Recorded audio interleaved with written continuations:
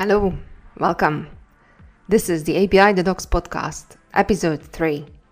On the 13th of May, we hosted Sarah Day, senior technical writer at LaunchDarkly, showing how to go about overhauling a legacy documentation set. And as Sarah said, incorporating the role of technical writing within the larger ecosystem of the company while you're at it. We also welcomed Riley Siebel, Director of Developer Experience at C3.ai, presenting their new developer portal, together with Mark Winberry, who is Senior Director of US Operations at Pronovix.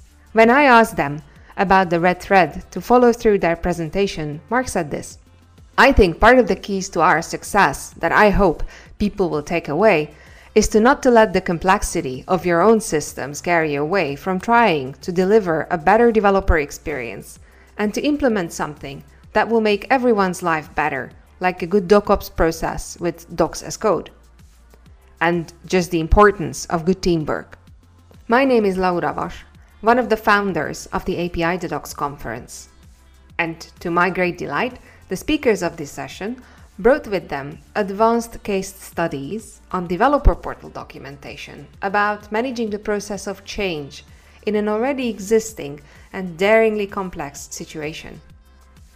I find case studies riveting because we can hear how people deal with actually universal problems within their own specific context. You are now going to hear the Q&A portion of the API The Docs virtual conference session from the 13th of May. It sounds like you had the support of leadership for your project at the beginning. Do you have any advice for writers in a larger organization who must get buy-in at multiple levels of leadership? How to build understanding and support from other departments to help drive advocacy when getting buy-in? Yeah, sorry, I cut you off there. I read this in the chat and it really resonated with me because I've definitely worked at organizations before where people understand the value of documentation as kind of a checkbox, like we need to have this because developers care about it, without a lot of really personal understanding or investment in how the docs outcomes look. I think there are a few different ways you can get buy-in. One of the speed bumps that I think you hit frequently is people don't understand the impact that making a change to documentation can have, both internally in terms of people who are using and writing the docs, and also externally to like customers.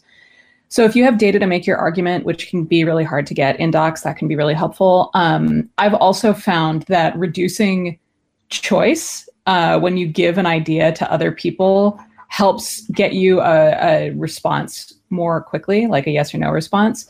So for example, we did a project at work a couple weeks ago to redesign the docs homepage, and I called in the marketing team because I know, sorry, my roommate's about to go behind me. I know the docs homepage is super visible, and the marketing team would probably care about like presenting the product correctly, using the language that they like, and all that stuff. So I looked at their language guidelines. I wrote first draft copy for the marketing or the homepage on the doc site, and I gave it to the marketing writer, and I was like, "What do you think of this? Does this work?" And she said yes. And that saved us the time of her having to get in consult with design or asking her to write something herself. All we had to do was say, this is what it would look like. Do you like it? And just like removing complexity and removing anything that might require more intellectual work from people who you're trying to get buy-in from can really help. So if you come sort of preloaded to a conversation with reasons about why you should do something, that can help at least get a faster answer. Sometimes that answer is no, because the thing that you want to do is just not in line with company priorities, but that at least can make things, that can accelerate things. Yeah. Mark, Riley, do you have different perspective on this? I don't know if I have a different perspective. I think also this question resonates really well with me and what Sarah said about having data, and if you can find data to back up your point. I mean, it's hard to argue with numbers, right? So at C3, I run the developer experience team, which includes documentation, training, and developer tools. And so I'm sort of responsible for being the voice of the developer. So what I did was reach out to a bunch of our customers and ask them, what is the number one thing or number three things that are preventing you from increasing usage of the C3 platform? If you were going to recommend C3 to someone else, what would be the thing that would prevent you from doing that? I went out and interviewed a bunch of customers and came back with the answer, and it was make the docs easier to access. I don't want to have to log into the platform. I want to be able to share with other people in my team who don't have a seat license to the platform, so they can't log in. But I'm trying to sell internally to another group within my company that they should use C3. And so if I had a website I could point them to, that would be really helpful. And so I came back with transcripts of recordings from customers and said, this is what the customers are asking for. They're not asking for a new application. They're not asking for a new tool. They want better docs. So let's go spend some money and fix the docs.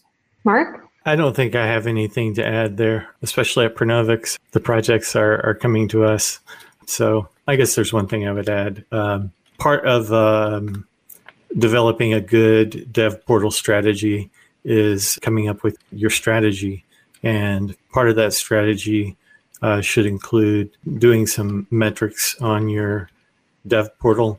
And those usage metrics are going to tell you volumes about how accessible your documentation is to your audience.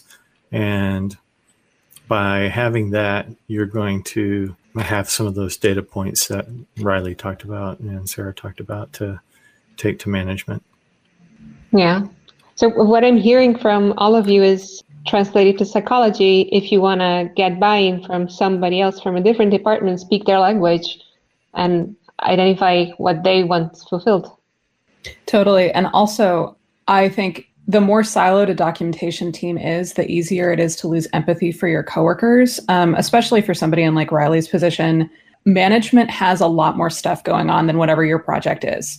You just simplify it, make it as easy for them to understand and agree to as possible. Don't make them think. Yeah. I totally agree with that. And I think that, as Sarah mentioned, presenting a clear choice with a very clear cost and a clear outcome with supporting evidence is very helpful to get to. You don't want to have to come back to the CEO again with clarifying answers. You want to show up with the answers, with the numbers and the outcome. If you have quotes from customers, or in our case, the sales team, also, that's very helpful. Yeah. From Mark Green, have you done any research to all three speakers, or thinking about where to host an API's docs compared to the API itself? They have been thinking about all the options recently, docs.api.domain.com or api.domain.com/docs or docs.domain.com. They would like to hear your thoughts about this. Well, I can take a stab at it. Our platform is a little different in that we're not offering necessarily APIs. We're offering a runtime, like an operating system that you can deploy on Azure, AWS, Google, or on your data center. And you can define and create your own APIs. So each of our customers' APIs are actually hosted at their own domain that they define. But I think of docs as being part of the developer experience, right? That's my lens. And so I really think that having an integrated developer portal that contains docs, training, community, forums, whatever it is you're going to have, is a great strategy to just have one place where all your developers go. And so, for us, that's developer.c3.ai. You'll find developer.apple.com, right? I think that that's a pretty good strategy. And I think the more that docs can feel a part of an integrated experience, leading you to training taking you to docs, community posts with links to docs and so forth, the more you build like a developer community around documentation, training, etc. I like developer.c3.ai. Mm-hmm. Yeah, I personally think that that's probably the best pattern. I think developers especially are accustomed to looking for that developer.domain. I think that in terms of, I'm thinking through some of the recent customers at Pronovix, and I think all the ones that spring to mind are developer.domain. Yeah, but it's already a set trend, so something don't like fight that. against that. Yeah. Yeah. Sarah, how did you decide this at LaunchDarkly?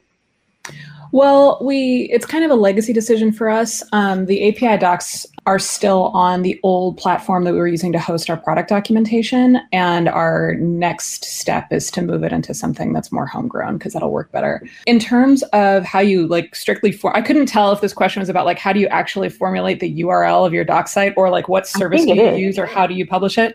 I have found that people do more clicking into their browser bar and just typing LaunchDarkly API than they do following a preset pattern. And then eventually, if they access the URL enough, it gets captured in the browser history anyway. So I feel like that's marginally less important than making sure that your SEO and your marketing team is making sure to include docs resources in all of the other SEO pushes that they do. Mm-hmm. But yeah, I think that's a pretty accepted pattern. In terms of how you host API docs, I think that answer varies heavily based on who's writing them and who you intend to have see them. So for example, Algolia's docs, I think, are sort of the best in class for docs that are accessible both to developers and to people who are new to Algolia's platform. They have a great try Algolia in 45 seconds interactive tutorial that lets you make API calls directly in the browser. It's beautiful. It's perfect. I love it. Other websites that are more geared towards developers who have been using a platform for a long time are more sort of Command F friendly, right? Where they're just looking up the docs to find a resource, and all you need to do is make an individual page as searchable as possible. I'm trying to unmute myself. Yeah, I think that, they're not the prettiest, but people use Java docs and they're used to them, forever. So, I mean, if someone is familiar with Java docs, give them Java docs. There was a question asked during Sarah's talk. It's not specified, but I think it's for her. Did you say what kind of documentation tool did you use before moving to Docs as Code approach? Oh, yeah. Well, we migrated from, I didn't say this in the talk because I didn't want to I don't need to promote a tool that we didn't like very much. And I don't generally want to say negative things about other companies because we're all doing our best. We used a third-party tool that's a small company based in San Francisco.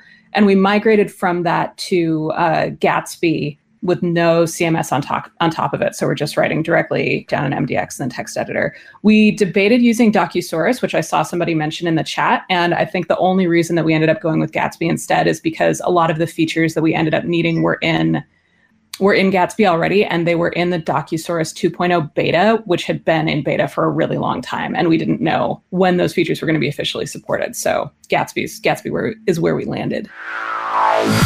Thank you. I hope you heard the insights you've been looking for.